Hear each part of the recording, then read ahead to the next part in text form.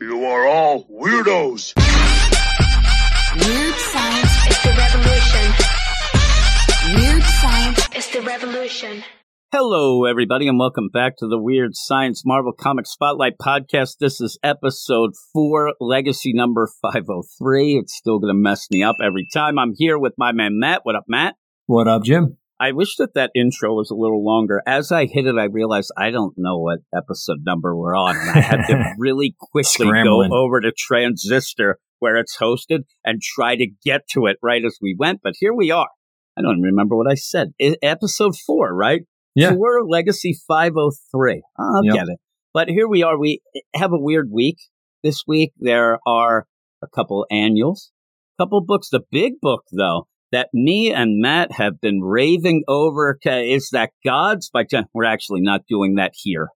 In fact, I haven't even read all of it. You haven't even started it, correct? No, I haven't even cracked it open yet. And what the play is that our two pals, Ruben and Jason, over on the Weird Dose of X, that's more of a thing of theirs. Though it's not X-Men, they are going to do it. So I'm joking. Probably somebody's already turned this off like, what? That jerk turned it off. They're not talking Gods. Thing is, if we talked about Gods on this show, we may not end it in a week because that's a long book. Well, and this is one of those in and out things. What's that? I was told it was a deep dive that they were going to take into Gods. So we'll see how that goes. Oh, yeah. Oh, their podcast might be 8 hours long. That's what they can have all the fun. I ain't got time for that. So we end up, I only started it. Very wordy. I'm sure that they will deep dive, find some things to like about it. But I do think overall, probably better suited for them. Agree. The dummies, me and you, we get to do the other things. And we end up having Doctor Strange, going to do the Alien annual. I'm going to be doing that with my man Zach, and then finishing off with the Ghost Rider annual with my man Gray. So we have a bunch of voices on here with books that are kind of, like I said, they're not the biggest things. Annuals never are. But to do something with me and you, because me and you started off, we get going, I did catch up on Doctor Strange. Again, I don't know that that's going to wow anybody that we're talking about it, but it is doing okay. I actually like it enough. I'm not the biggest Jed MacKay fan. I'll admit. I have been one who has said I kind of lost interest even in Moon Knight. And that's the big one that you're going to end up, talking about if you bring up Jed MacKay. And so in that, I also haven't really been into his Avengers. No. What I really liked was his very first mini of Black Cat, or actually series. I really liked that. Yeah, that was good. My kind of, oh man, I like this guy. So I was following him around. And maybe the thing is, as you play it out, Doctor Strange, because even the death of Doctor Strange, that sort of thing, it was okay. But he's more of that cosmic stuff. He has like we said, Moon Knight, Doctor Strange, Avengers has become whatever. And that's not really my thing. So maybe that's part of it as well. But leading into this issue, I will tell you that at points, it got wordy. It got a little wordy. You had a lot of people standing around talking, and I was like, oh my God, Matt said this was good. I think he's a liar. I think he straight up lied to me.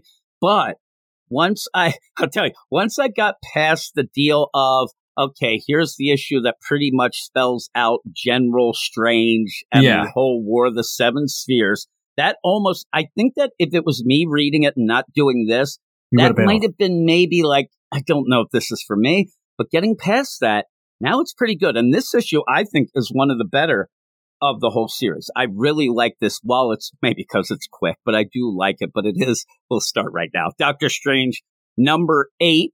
It is The Doctor, the General, and the Warlord, written by Jed MacKay, art by Pasquale Ferry, colors Heather Moore, letters by VC's Corey Petit. I think maybe because we're jumping into it at number 8, I'll read the setup here so people will kind of know, because I don't know how many people are actually reading the book. A few years ago, Stephen Strange was enlisted by the Vishanti in the War of the Seven Spheres, a metaphysical battle against their foes, the Trinity of Ashes.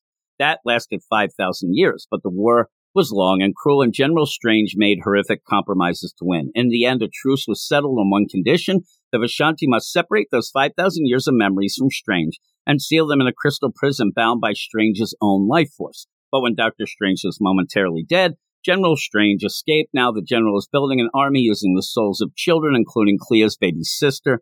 unborn sister, I'll tell you. As Stephen attempts to shore up his defenses, his wife Clea has come to the general, seemingly enticed by his offer to join him. So you end up having this like future monstrosity of Doctor Strange. He didn't even have a body. He ended up, and he is the one, if you're reading it, he's the one who's been going around and killing all the magic people in the deal and using their body parts to make this crazy body, which I don't know. I think you could have done that a little better, because when I see him, he's not that cool looking, and it kind of throws me off. Yeah, he's got that big beard and the shaved head. Yeah, he's got like the Amish beard. He's got the eyeball in the middle. He's not very sexy. He's got like a Macklemore haircut, right? He's got all the bad things. His head's halfway on fire. That's the thing. So when you have Clea come, because we do start out, and you did have it, and I did look back. He comes down, and seriously, if you have ever seen the movie Tombstone, he said lapdog so many times, it got me so irritated how many times he kept calling Stephen Strange lapdog. It reminded me of Curly Bill in Tombstone, who kept saying law dog, and I wanted to smack him, so I wanted to smack that guy too. But he ends up where at the end he's like, I don't want to see you ever again, Doctor Strange, you lapdog. But Clea, hey, meet me where it all started. And he goes off. Now, in all of this, it's a weird play, because it does seem cool. And it gets kind of big, but in the meantime, I wondered if they did finish this war, it almost felt like Stephen already knew when this was done, they will reset me to go back home. Whether or not the memories, I think he'd want to forget these. Oh, it's 5,000 years of nonstop war. That's all this guy's been. Yeah. I remember at the beginning when he went off to this war, and it's kind of like the book, The Forever War. This isn't a dimensional type deal. So when it's over, he'll go back. A second has transpired, but, all those years he did. I think you would want to have all that taken away anyway. And so when he does that, even when he went in the beginning, he's like, listen, they're not letting me age and they're going to reset me. So when they do end up deciding to do that, it almost felt like I would have been okay with it.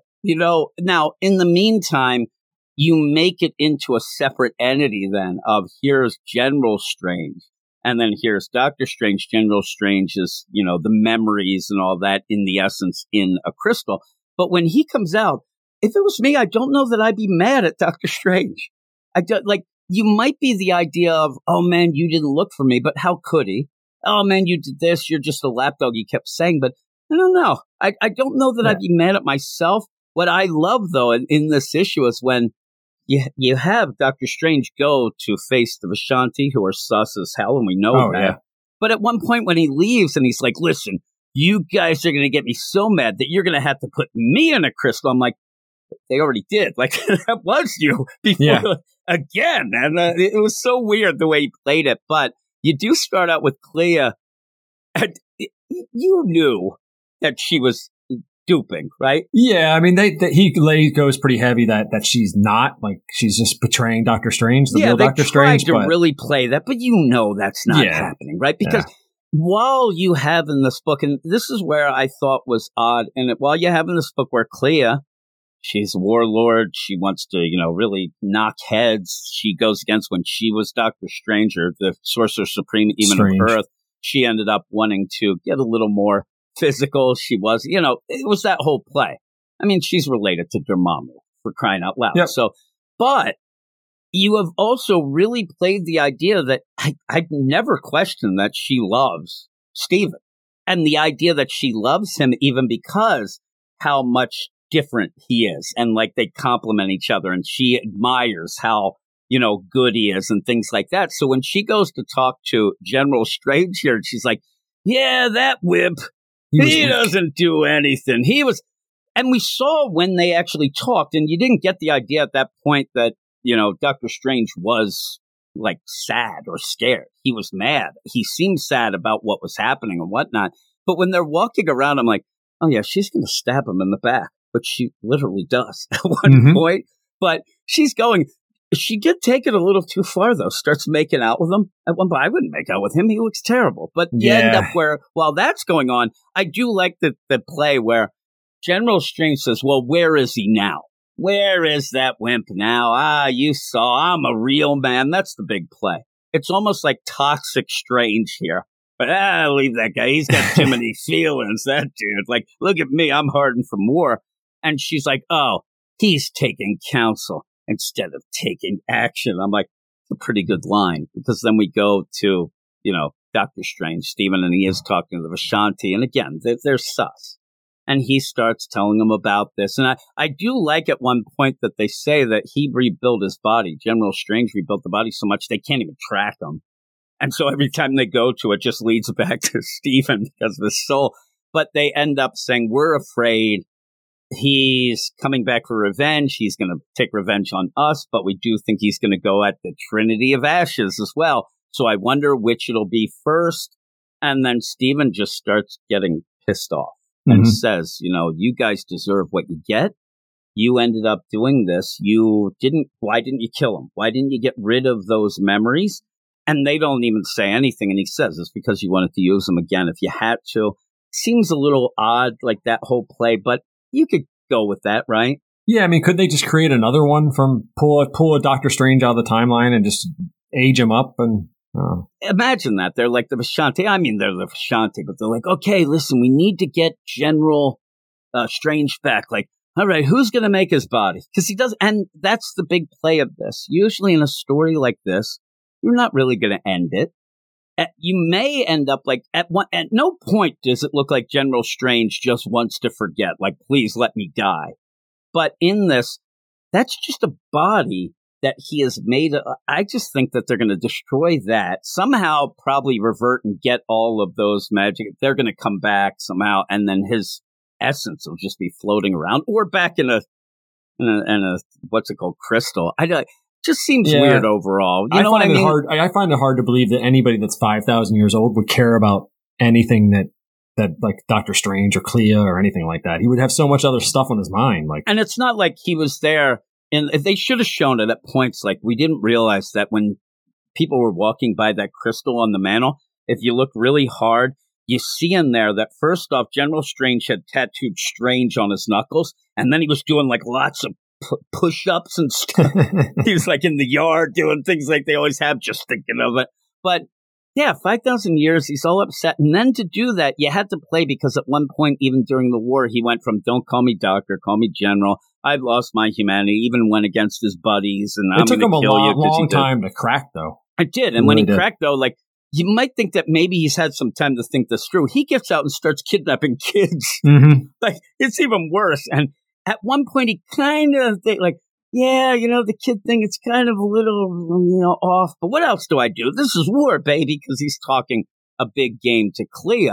While, again, Dr. Strange goes off and says, Vishanti, you guys are a-holes. You guys set this up. Because basically what happens, he goes to the Vishanti and says, shut it down.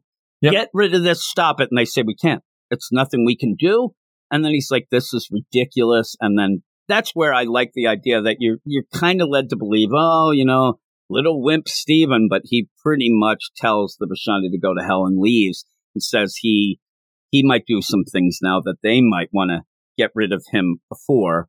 And it kind of makes sense. He's going to go to this Trinity of Ashes. So, and I'd love to see that in a real conversation, because pretty much you're talking to a floating suit, a heart, a monstrosity wheel, and a sword. It's like, what are these guys going to say?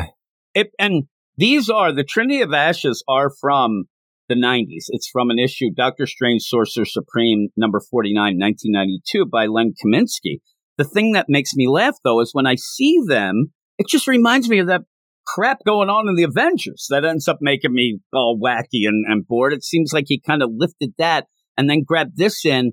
Feels weird, because when you see it, when you're reading the Avengers in this, you kind of think, okay, maybe these are connected. And also, okay, he's kind of mixing ideas, but this isn't his. This is. But they have a similar look, definitely, in the Avengers. I'm pretty sure there's a guy wearing a jacket like that. Yeah, Ashes. It seems like these, but they always feel like nonsense. Like, I end up going like, all right, like, hey, which one do I have to talk to? The incorporeal suit or the sword? The sword with an eyeball on it. Like, the idea, like, hey, we need you to. I don't want to talk to a sword. That's the sword from Thundercats, isn't it? Yeah, it looks like it. I'm like, got that eyeball on it. I don't want to talk to Thundercat's sword. Give me somebody I can actually look at the face. And that other monstrosity on the left, dude. I mean, that thing is... It's like the end of a fleshlight on a wheel, but bad. Yeah, this is horror show going on. Bacteria growing in the fleshlight. God, just imagine that thing is like a mad ball gone even worse.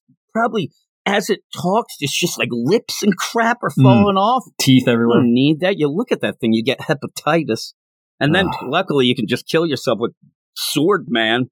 The funny thing, I went to look up on the Wikipedia what the actual names were because I was going to quiz you because I know you wouldn't know them. The problem is they end up, because on the Wikipedia you'll have Trinity of Ashes, right? Okay, there's the team. I see the page.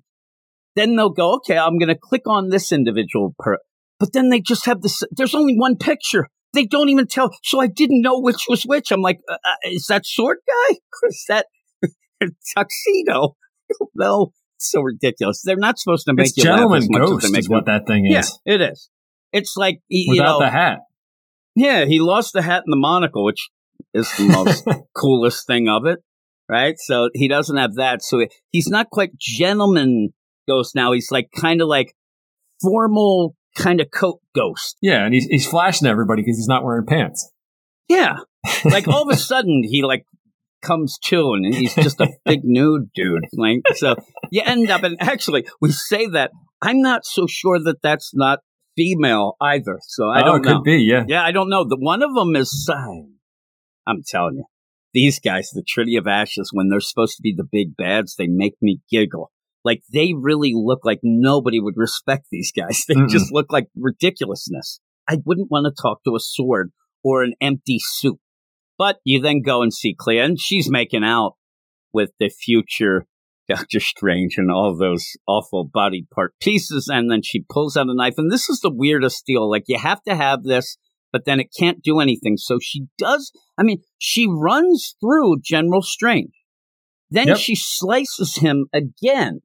But then it feels as if, and she says, this is a magic knife. Mysterium. It affects magic. You can't get it. He ends up disarming her by just breaking, a table or a chair with the wood, then goes and embeds into the thing and goes. But what happened to the cuts and things? He's still kind of bent over. Doesn't seem that effective. He's got a little bit of blood on him, but not what you would think. His gut should be spilling out. Yeah, like at one point it even looks, if you see that one, enough to die for him. It almost feels like they forgot that he was bleeding and they like splattered blood.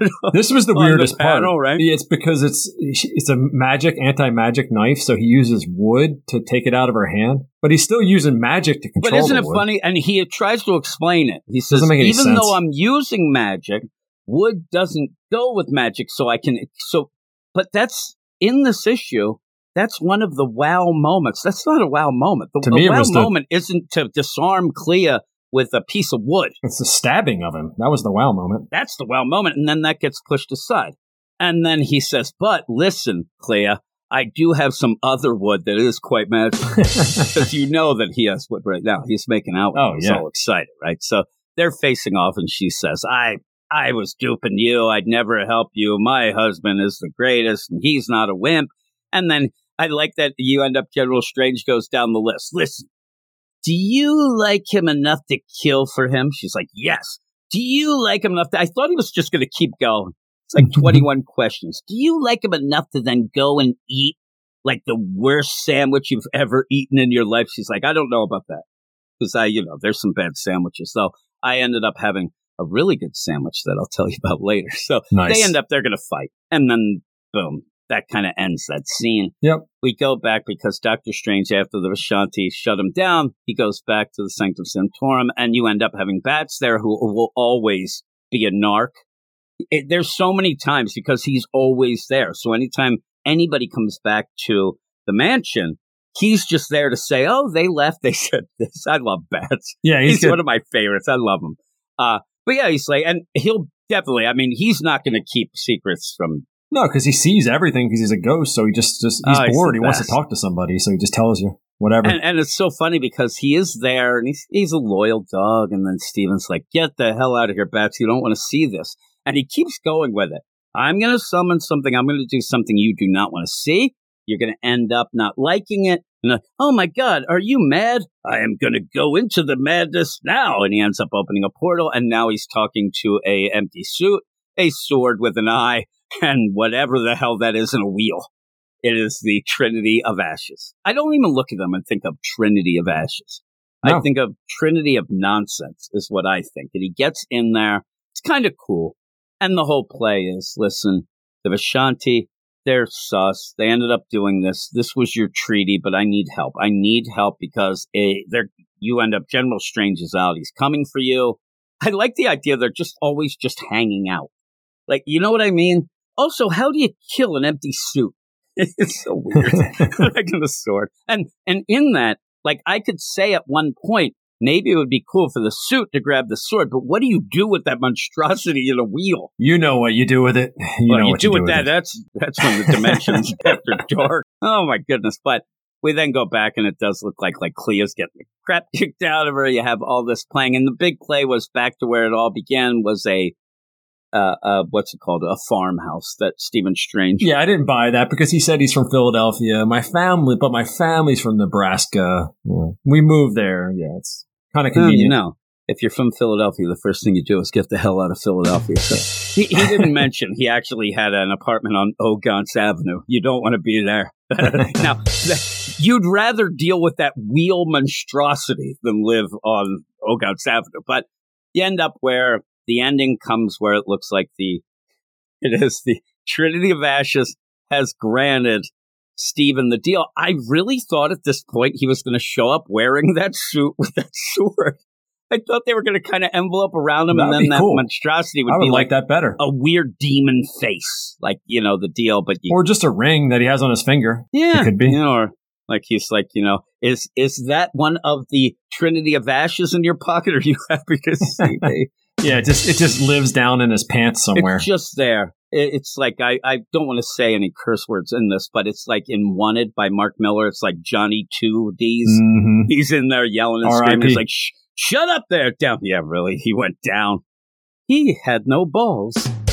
All right, but that's the end of this one. It could be the eye that he wears, too. It could have been that on his chest. I mean, his chest he is, obviously, they have upped the ante here, and he's darker. You got to go to the darkness to then attack, even with the word bubbles are black, too. So he is kind of possessed. I know you didn't watch it. It wasn't even that great, but on Disney, there was a What If animated thing. And there was an episode where it was like Dark Doctor Strange, and it was basically this. It looks cool. Actually, I mean, sometimes that you see this, too, when he gets that. Like, I don't even know. I didn't see the animated deal, but you'll go like full out classic looking Doctor Strange, but make him dark. Yeah. And that kind of is the play here. It's pretty cool. The art's pretty good throughout. Oh, yeah, the art, the colors when you just are great, have monstrosity wheel. But yeah, it looks great. The colors look great, too. So I do like that. What would you give it? I'd just give this a 7.5. Yeah, I'm 7.5. The reason I like the series more now is I think it picked up after the General Strange stuff. Once that was established and he had like a real bad guy to go against, then it made more sense. Yeah, and if you haven't been reading it, there's a lot of one-shot feeling issues. And there were a lot of issues that, like, you're like, okay, we're going to deal with the dark, but you kind of do it. And it's been setting it up in the background, but then you're going off to Clea's mom's wedding. Yeah, a lot of it was just picking up the pieces of the death of Doctor Strange. Yeah, the death of Doctor Strange. But it was, I'll give Jed MacKay a good little props, though, because all the people behind all the people dying, that was General Strange, and they were blaming Clea, so that was pretty cool. And kids disappearing as well, that was kind of put in as well and kind of came to a head. But you're right, once you got the idea, oh my God, General Strange, that makes sense, you're back, oh my God, it upped the ante. It gave you something to look forward to and for Stephen and Clea to actually attack. So I do like that, and maybe Bats will save the day. He's still there. And the Sanctum, also I want to spell out too, I really like Wand with Pandora and Wong. Wong, yeah. But every time I go to talk about it, Wand and Wong, they don't go well for me in my head. They end up getting mixed up. But yeah 7.5. It's consistent, pretty good. Mm-hmm. It's not the greatest book, but it is actually... No, it was a pretty down week for Marvel this week, so I think this is But I'm glad that we added it. That's why when we start going through things, weeks like this are pretty cool, because now we'll be talking about this book, and eventually we'll add more and more books as we go. But that's that. Now we get to go to annuals, and really, it's going to make this seem like Shakespeare. Some of these These annuals are always a sketchy thing, but we're going to go up to the Alien annual. I'm sure that I will yell at Zach because he actually wanted me to do it with him because he's a fan of the Declan Shalvey Alien book, which I hadn't read. This is an annual, so you jump in. It's a mostly silent issue with just xenomorphs, so I don't know what we're going to talk about. It'll be fast. See. Good luck, Zach. Or it'll Good be luck. but we'll go to that right about now. All right, and as I said, we're here with Alien Annual number 1. I'm here with my man, Zach, who is a big Alien fan. What up, Zach? What's up, Jim? What up? And this is kind of weird. I ended up telling you, we'll do this. This will be cool. I haven't read any of the Aliens since the very first way back I have, deal. Jim. Yeah, and we're going to have a silent issue, which is kind of weird to talk about a lot of times on the podcast. Me and Eric have struggled with those before as well, so that'll be the deal. But it is written by Declan Shalvey, art by Danny Earls, colors by Ruth Redmond, letters by VC's Clayton Coles, and I ended up going... here's the thing, if you don't know what's going on, you can get through this real quick, because it's just the xenomorphs. You end up having some parasitical spider things, but you actually said that this ties in and actually explains things for the Declan Shalvey this is kind of deal. like a prelude to his previous series he just wrapped up, but I mean, it technically is still a standalone, but it's a prelude. It tells you what happens before the events of that book. So so it's a prequel kind of issue to get into it. And like you said, when you read this, it actually gave you some things that you wanted to know, but it gives so it much later, context, and might have been better served to actually happen before the last series, it which should is have been kind the of first weird. issue of the series that came before. It should have been, because if you read that first series, kind of spoilers for this, but we're about to talk about it anyway. These new type of xenomorphs show up that are like hybrids, and you're like, where the hell did these things come from? This issue finally explains it. So yeah, and so if you ended up getting this, though, and you haven't read any of the Declan Shalvey stuff, I think you'd be a little, not even just confused, but I know Wes from Thinking Critical, he was furious. He actually got this, and he didn't even know what the hell was going on. He said it was one of the issues that infuriated him, only because he didn't read the other things. And here's the thing, that's how annuals go. Sometimes they're standalone stories.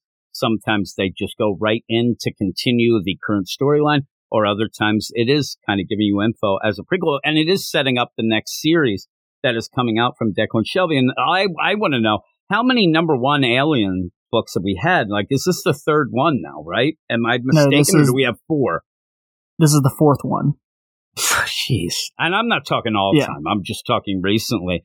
Yeah, for Marvel. This is the 4th one Marvel's on. This is going to be the 4th volume of Alien from Marvel. Yeah, so like the 4th volume years. in a couple years. This is getting to be like Squirrel Girl-esque in my mind. Yeah. So they very much have decided to make it working. into a mini-series. Yeah, I don't know if it's working. The whole deal. Now, you said you're even in a group that loves Declan Shalvey stuff, but I don't know. This one, again, there is a story that's being told here, but if you don't really know or you don't have an investment, it is a pretty weird deal. At one point, I actually thought we were just redoing The Simpsons when you end up having the frogs being introduced to Australia.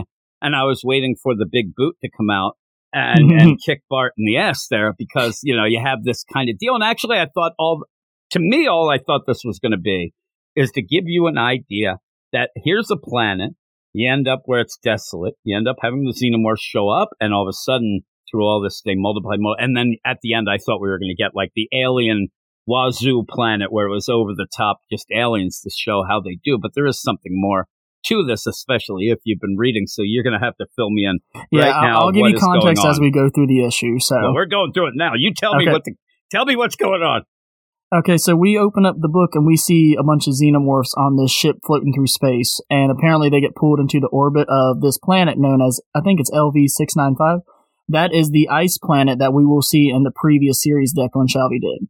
And this takes place, like, I want to say 20 years before then, I want to say, something like that. But they crash land on that planet, and when they get there, there's this native species. They're kind of like these snow crab aliens. It's they really look weird. like spider crabs in my mind. They're highly armored. They're Arctic colored, they're white. And the xenomorph face huggers and whatnot, they start going after them. And at first they're pretty unsuccessful because they have like armor, but eventually the face huggers, they end up going down the throats of them so they could impregnate them. And then we get this new type of xenomorph, which are now kind of like a hybrid of them. Yeah, because are you familiar with DNA reflex, Jim, with aliens? No, I am not.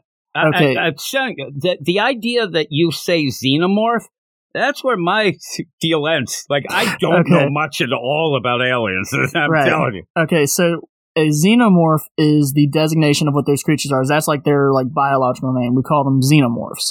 And each one has a different designation. So, for instance, when one comes from a human, that's known as a xenomorph 121, I believe. It's like XX121. And if a new one gets created, then it's a different number. So, like this one, for example, would be XX122 or whatever, right? And this one, each time the DNA reflects what it is, anytime a face hugger attaches itself to a host, so whether it be like a dog or a cat, any species, if it attaches itself to a species, it takes on those characteristics when the alien gets born. So, like, for instance, you've seen Alien 3, right? Okay, you know how that one came out of the dog? Well, that one was quadrupedal. That one only ran on all fours. It was more feral. It acted a little bit different. That's because it came from a dog. The DNA and the genetics of the host when it comes out. Exactly. So that's what DNA reflex is. So that's what we see here. That's why this one looks different and acts different. It's because it came from a different alien creature. Well, that's crazy because there's also the JIM reflex, and that's for me to throw this out the window at some point. But I didn't. I ended up deciding that I was going to let you do it. And just as an aside, I actually did think the art was okay, but when I was reading this, it's funny because I just saw that Daniel Warren Johnson has a very he does, cover. And it looks really good. And I said it, and I might have said it earlier somewhere on some podcast this week that kind of want Daniel Warren Johnson to do a series with Alien. I think that would be awesome. Really would be really cool. Would be awesome. But back to this one again, Declan Shalvey, and you said people have fans, whatnot, but I don't know. I don't think this Alien annual is going to get people like going back to it's a weird play, but keep going. Yeah, so they get birthed, the new xenomorphs, the hybrids or whatever. We're just calling them, from what I heard, they're being called the Arctic xenomorphs. Well, they end up becoming very territorial, so they start fighting with the other xenomorphs, the regular ones that we saw from the ship. And they start going to war. While they're fighting, ice collapsion happens, like an avalanche or whatever, and they all get buried in the ice. And then time goes by, and then we see like maybe 20 years pass, I can't remember how long it is, and that's when we see some humans arrive. That is the research team from the first series. Okay, and they're going to end up running into these. They're going to end up unburying them, and they're going to get loose, and then their war is going to resume. And that's basically how it ties into that series. But not only do we get that, and that's basically the issue, Jim. That's basically what happens in this issue. So I do like the Arctic ones. They look like they have like kind of like skeleton, like it looks like they're like bikers. Yeah, that's the armor that they got from those snow crabs. I call them, and when I see fights like this, what I realize at this point, even though it's a snow planet, we're still having East Coast, West Coast rap war. And the Arctic ones, that's Biggie, and the others, they're Tupac, is what I go with. So I'm getting it now. I just have to see it through my lens, is what I do. And again, you're talking, it's one of those things with a silent issue that it's really odd the way that some of them hit, some of them don't, some of them, you almost think that a silent issue should be more universal. It should be the idea that you're telling it through visual storytelling, that you're not using any language, you're not using that. So, but this was tough for me. I mean, I'm sitting there and I'm like, these are just xenomorphs. You're already fighting an uphill battle when you have that going on, but I wanted it so that I could see like, oh my God, Eureka, I see what's going on fully here. I want to get involved and maybe read some backup stuff, but I do think this is just for, 100% for people who have read the Declan Shalvey stuff. Yeah, like that. I remember messaging you saying like, yeah, you're not going to like this. And it's like, yeah, it's definitely, it technically is a standalone, but technically all prequels are standalone. You're not going to get it though. Like if you go right now and try and watch the prequel to Aliens, like Prometheus, you're not going to understand the references and the callbacks or whatnot, or I say callbacks, the call forwards, whatever the hell you want to call them, the references that are going to eventually happen. And that's the thing, when you end up getting a prequel that's done after the fact, like, okay, well, we had this, now we're going to, then it relies on everything you saw. If you end up starting with that first thing, if this was the first issue, and I go in and I'm like, I don't understand, what's this? And you're like, nobody knows, we'll figure it out later.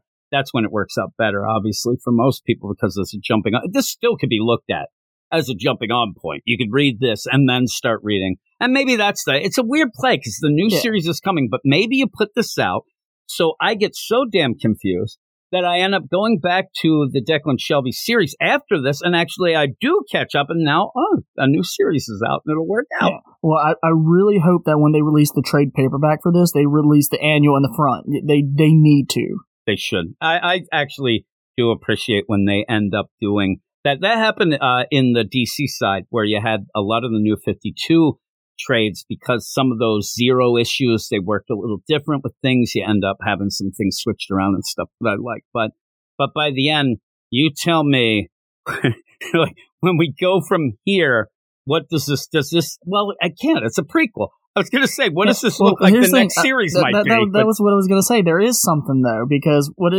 it shows, towards the end, it shows where the humans get off, but then it also shows afterwards where the facility is destroyed, and that's after they do 3 time jumps at the very end. They show the research team getting there, they show the research base getting destroyed from the previous series, and then they show one more where that creature wakes up, that giant-ass snow crab, and that's supposed to be what comes next. It's weird, because I did look through there, and not one point did I see anybody getting off. Oh my. But you end up, like you said, you have that big creature, and that looks pretty. The funny thing is, I'm like, look at that creature. It's got a big tattoo. Oh wait. Oh, that's a xenomorph in there. The little alien chestburster is smiling in there, and I'm just like, I don't know if I like that, but yeah, okay. He is smiling. And then you're like, oh my God, I wish that these things were not pro-life. It seems like they are. They're going to end up bringing that. But look at that. He's like in there taunting in there. Yeah. Look at that guy. But that's kind of cool. I do appreciate when you have something that a certain, bunch of fans would really, really get into. It's tough. It's tough for me to even comment on it. I'm not even going to give a score. I'm going to give a score. Okay. Yeah. Well, yeah, I want you to give a score, but I have no context to give a score. What would you give it? I'm going to give it a 7, and the only reason I'm giving it that high is just because it does give you the necessary context you need for that previous series. It should not have been released here, though. It should have been released earlier, but at least they're doing it. At least we're getting the context, because, there's too many writers out there who's like, oh, well, they'll figure it out on their own. And it's like, no. You need to explain to me what this bullshit is. And I guess the deal, you get the context that you should have gotten before, but now you get it because it's going to be even more context as the next series comes, especially with that ending. So you'll be ready for it. And maybe, just maybe I'll deal with, maybe we'll do that series. We'll see when it comes out. Please, can we do it? Just make my stupid jokes, as always. I'll do it with or without you, Jim. I'll do it with or without you. Well, you say that. What are you, Bono? Maybe we can do that. Maybe you can. No, if it comes out and you're interested and it's decent, we'll do it. I'm not saying that, I'm going to be in there for the long haul. If I end up getting real, I don't know what's going on. I feel embarrassed at points. I'm like, I have nothing to say except stupid jokes about humans getting off. That's all I bring to the table with this, because I have no idea. Well, we got Batman Beyond Mark. Why can't I be AVPZ? You can certainly be that. Aliens and Predators, I am your man. It's this weird annuals week, because we're going to go off now to finish the podcast with me and Gray doing another annual. We'll be doing the Ghost Rider annual. Now which is better, Jim, Ghost Rider or Alien? Well, I knew what was happening in Ghost Rider, but that was still kind of nonsense. I actually could give a score. It wasn't great, but I still gave a score. But we'll go into that. Thanks for joining me, Zach, as always. And off to a Ghost Rider. All right, and I'm going to end things off with my man, Gray. What up, Gray? Hey, Jim, how's it going? Are you in the Halloween spirit yet? Oh, I'm in the Halloween spirit. I might even go to the Spirit of Halloween store later and, get a costume, which I won't, because I'm too old for that. My kids are all too old. They tried to trick-or-treat last year, and they kind of got bad looks. But one of the things that they had was when you had the shutdown and things like that, you had a lot of people that would you put the candy out on the porch in bowls, and my jerk-off kids would just go and grab 800 pieces of candy, start giggling, running away. They're just jerks. I yelled at them so much, and then I ate all their candy. Is what I ended up doing. Here we are. We continue what is an annuals week, it seems, at Marvel. I don't get it, but this one is a little bit more, substance and meat to it, at least, than the Alien one. Not that this is the greatest thing ever. It's the Ghost Rider Annual #1, written by Ben Percy, which is cool that you just get the regular writer. A lot of times when you get these annuals, you'll grab somebody else come in. We could have been so lucky to have a Stephanie Phillips or something like that, right? That's so annoying when that happens. Yeah. I thought you meant the rim shot there. Yeah, usually when you get I these, did. Yes, I can say that in this one, at least it fits the series. And also you do get little bits here and there. It's not like a lot of times too, not only just getting a different writer, but you'll get the side story of something that's not even involved. Like Johnny won't even be here. Talia War. At least you're getting the characters. It fits. It's just not much of a story, right? I mean, it's really not. It's very not light, much. isn't it, Jim? Like you say, it's just like a one-off Halloween special. But I did like that. I did like the fact that Talia was in it, who I'm just kind of getting to know. I like Talia. I've got into the Ben Percy run now recently. I found it's probably one of the best horror comics for Marvel, but I know that's not saying much. It's here's the thing, and some of the books at Marvel kind of fit this. A lot of people go over the moon on Moon Knight. I didn't even mean to make that joke. I'm not even going to hit a rim shot for that. But the thing is, it kind of ends up to me being more consistent, just like this one. It's what it is. It's consistent each month. You know what you're going to get. And again, there's something to that. There's a lot of bad books all around. At least, Ben Percy's pretty consistent with this. The art always is horrific. All of that stuff. And I mean that in a good way. But yeah, we go into this. I'll give you the credits. It is the Halloween spirit. Tell you, I wish that Ben Percy had a bit of a sense of humor. You ever see that guy? I think that he ends up charging people $1 million for one smile from him. I've rarely seen this guy smile. He looks so angry all the time. His profile picture, yeah, he's scary, isn't it? On quite a lot of the sides. You have to see or actually hear him talk. That guy has like a gravelly, low voice, like from the pits of hell. Benjamin Percy writing, art by Danny Kim, colors by Jim Campbell, letters by VC's Travis Lanham. Of course, since it's a scary Halloween story, we're in Salem, Massachusetts, because that's where you go. And you have the Hood show up in town with a few days to thrill.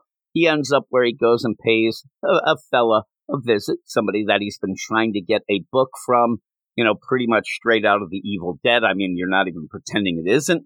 The Necromonicon, or however you pronounce it. I always say it wrong, but basically that's it. He ends up going and forcing this guy to give him this book, and now he's going to raise the spirit of Halloween and turn all of his cronies into demons, turn Salem into pretty much hell on earth while you have that going on. And the art's pretty cool, right? I mean, it is a neat kind of thing.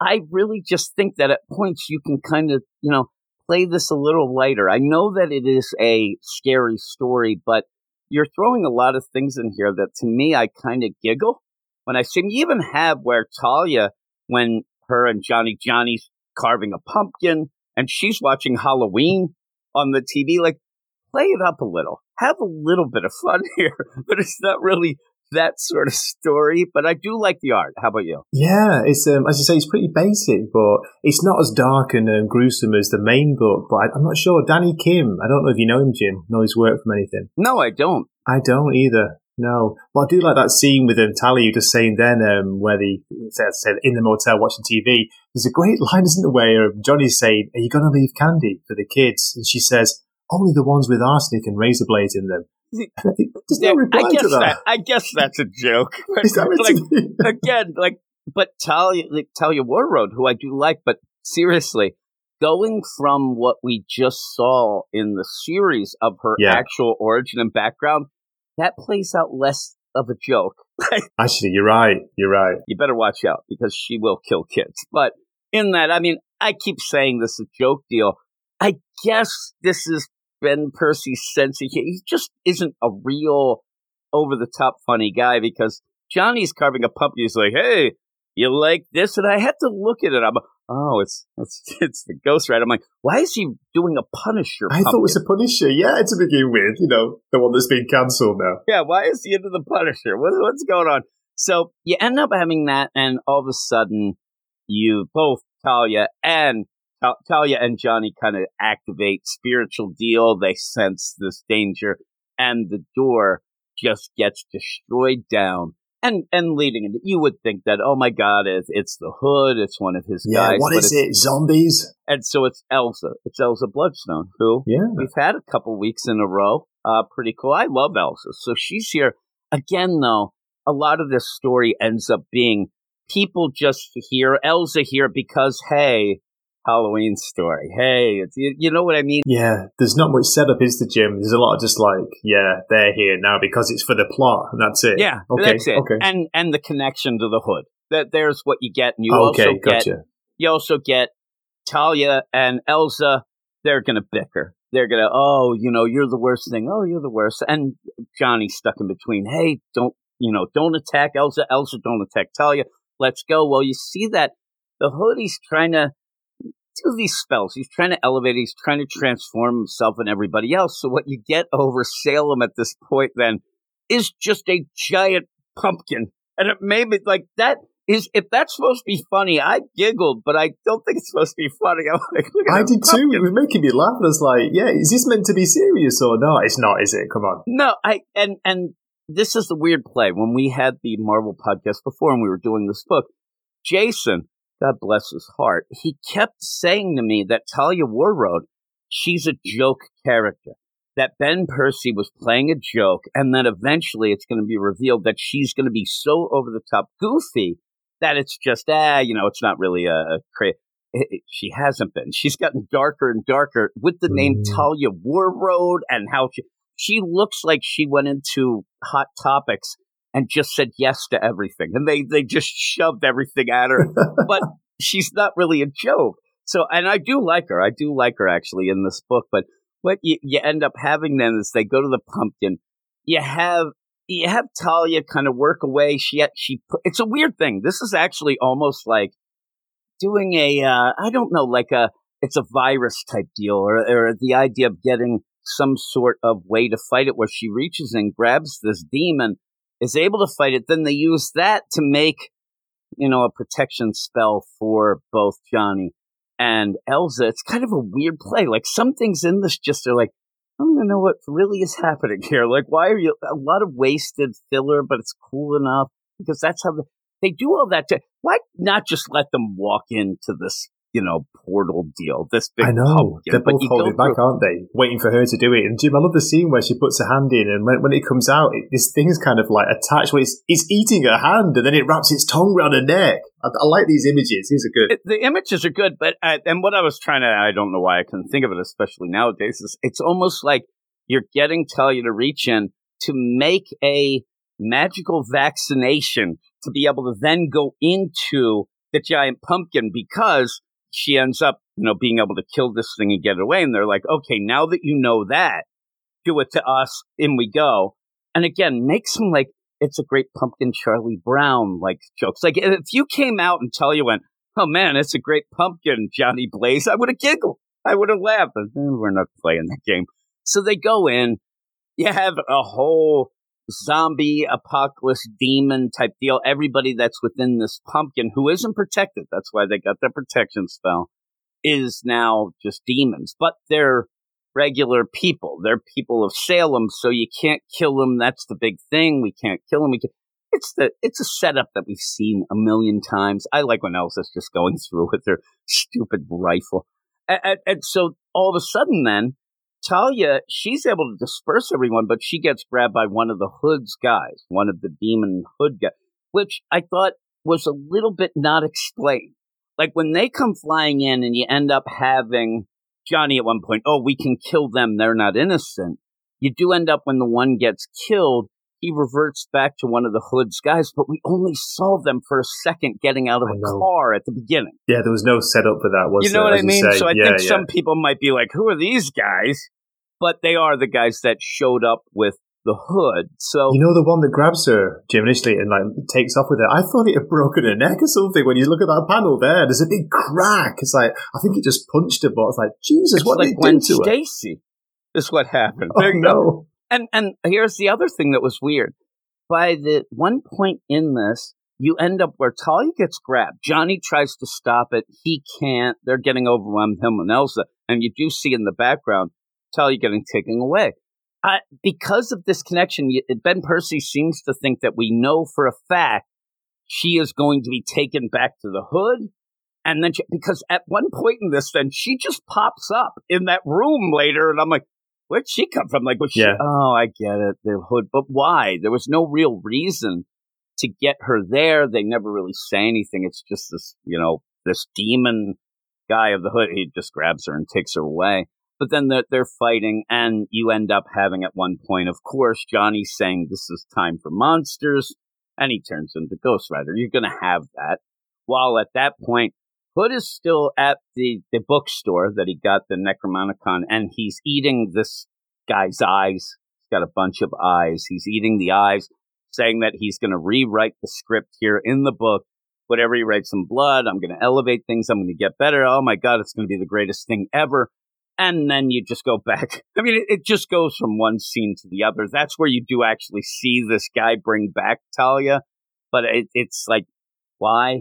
I don't know. There's no real reason. It wasn't clear, was it? Why he wanted her? Is to do with the ritual or something? Yeah, but it seemed like the guy was the ritual. So yeah. All it is so that Elsa and Johnny have to get there. And that's what they're trying to do. In the meantime, you get Giant Pumpkin Demon, the spirit of Halloween, which looks cool. I mean, it does look cool. I kind of giggled. It's moving now as well. It's got arms and everything. Oh, my God. Cool. It's going all, it's huge. And it looks like, oh, my God. And at points, Hood's mentioning, oh, man, if you didn't have this going on, it would have already ruined the Eastern Seaboard. This is the biggest, baddest thing. The problem is at the end, when they do finally get to Hood, and really just get to him quickly. I mean, once they decide to get there, they're there. Talia's there. And Elsa just goes and jumps as there's this spell going on and grabs the book and closes it. That's it. Because what happens is Johnny says, hey, Elsa, I'm going to fight Spirit of Halloween. You go find Talia. That's that. Talia ends up, getting up at one point and they're fighting off these demons as you have Elsa. As they said, closes the book. Done. I mean, that is you're having this huge fight with the Spirit of Halloween. Johnny's doing that. That's the big visual. You want to have this huge giant pumpkin demon fighting the spirit of vengeance, all this stuff going down. They close the book. Talia, or Elsa, it's done. Next page, they're leaving town. No. Hey, what's up? That was a fast conclusion, wasn't it? It was like, that's all you had to do was close the book. Okay. They just close the book. Everything ends. The Hood gets away, of course. Oh my God, he's still out there. You do have that funny panel at the end where you do end up having, Elsa waving bye, and you have the spirit of the Hood behind. I'm going to get you, jerk. Like an ugly shadow following us. Yeah. And so overall, it's okay. It's just a story. It's an annual. So if you get it or not, whatever, it doesn't really matter. This isn't going to really affect much or affect anything in the Ghost Rider series. Might continue in something with Elsa, Hood, that sort of thing. And you get some cool visuals, like you said. You get a giant pumpkin demon, the spirit of Halloween fighting the spirit of vengeance. You do end up having the stare earlier. That's how they end up finding out where Talia is to have Elsa go get her. But overall, it really wasn't that much of a deep story, but it was okay. It was okay for a one-shot, kind of have some things going on and have some goofy Halloween connection. How about you? What did you think? Yeah, I think if I'd been like 13, 14 years old, I probably would have enjoyed this a lot more. It's that kind of, light and easy and fun for a teenager, but it wasn't terrible. It wasn't great. It was just kind of average, Jim. You're talking about scores. I'm not sure, but I'm going to give this a 6. A 6 out of 10. I think I'll actually be a little more. I'm going to give it a 6.5. Oh, I'll be nice. One. I have the Halloween spirit. That's what I have. That's the thing. If I was a teenage boy, I probably would like it because I do like Elsa. I think Elsa would be up there. I actually like Talia as well, so maybe that would even up it if I was a teenage boy. But it's just a good. Here's also what I can say. If you end up not really loving horror stories and you don't want something really horrific or gory or blood, this kind of does it. You end up having almost like the sense of it being real dark and real gory, but besides eating eyeballs, it's kind of just, surface level. Hey, let's fight horror this, light. Close the book, You're right, off we go. Yeah, it's like horror light. So I'll give it a 6.5. You're a 6. So not the greatest, but that is the end of the show. I'd like to thank everybody for joining me, and thank you, Gray, since I can say that to you right here and now. And I'll let everybody know what we're going to be talking about next week. possibly some of these. There's a bunch of books that me and Gray were talking about beforehand, trying to get a list together. I put Avengers on it. I'm not caught up completely, and it kind of is boring, but we might do it because it's the Avengers. You probably should do it. It's a big book, but it's Jed McKay. But Blade number 4 comes out. Me and you love Blade. So me and you will definitely be doing Excited for that. Yeah. We also have Cap Wolf and the Howling Commandos number 1, which that's awesome. Except it's Stephanie Phillips, so I'm not a big fan of it. I know that Gray is as well. So we'll probably do that, see if it's any good, see where that goes. The Amazing Spider-Man number 35. That, again, that's a given. It doesn't matter if we love or hate Zeb Wells' run. We're going to be doing that. And the big book for next week is The Superior Spider-Man Returns number 1. Dan Slott. What's with these expensive books at Marvel? Marvel hears that people are having problems with inflation. Not as many people are buying comics, so they make real expensive comics. $6.99, Jim. That surprised me. Really expensive. You find $6.99, and Hickman's laughing that it's that cheap. Like, Hickman's like, what? Why is that so cheap? My books are $9-10. And speaking of that, but those will be the ones that we're talking about. Speaking of that, to remind everyone, this week's Gods number 1 by Jonathan Hickman and Valerio Schiti. That is going to be on the feed, but not here. We didn't do it. Jason and Ruben from the X-Men, the Weird Dose of X podcast, they're going to do it. I'm going to try to get them to do it as a separate entity, but we'll see. But with that, that is it. So thanks, everybody. Go to the show notes to find where you can go and check out Gray at the Wakasashi's Tea House YouTube channel. And everybody else will have links for all of those in the show notes. But thanks, everybody. And thanks, we'll Jim. talk to you all later. You are all weirdos. Weird science is the revolution. Weird science is the revolution.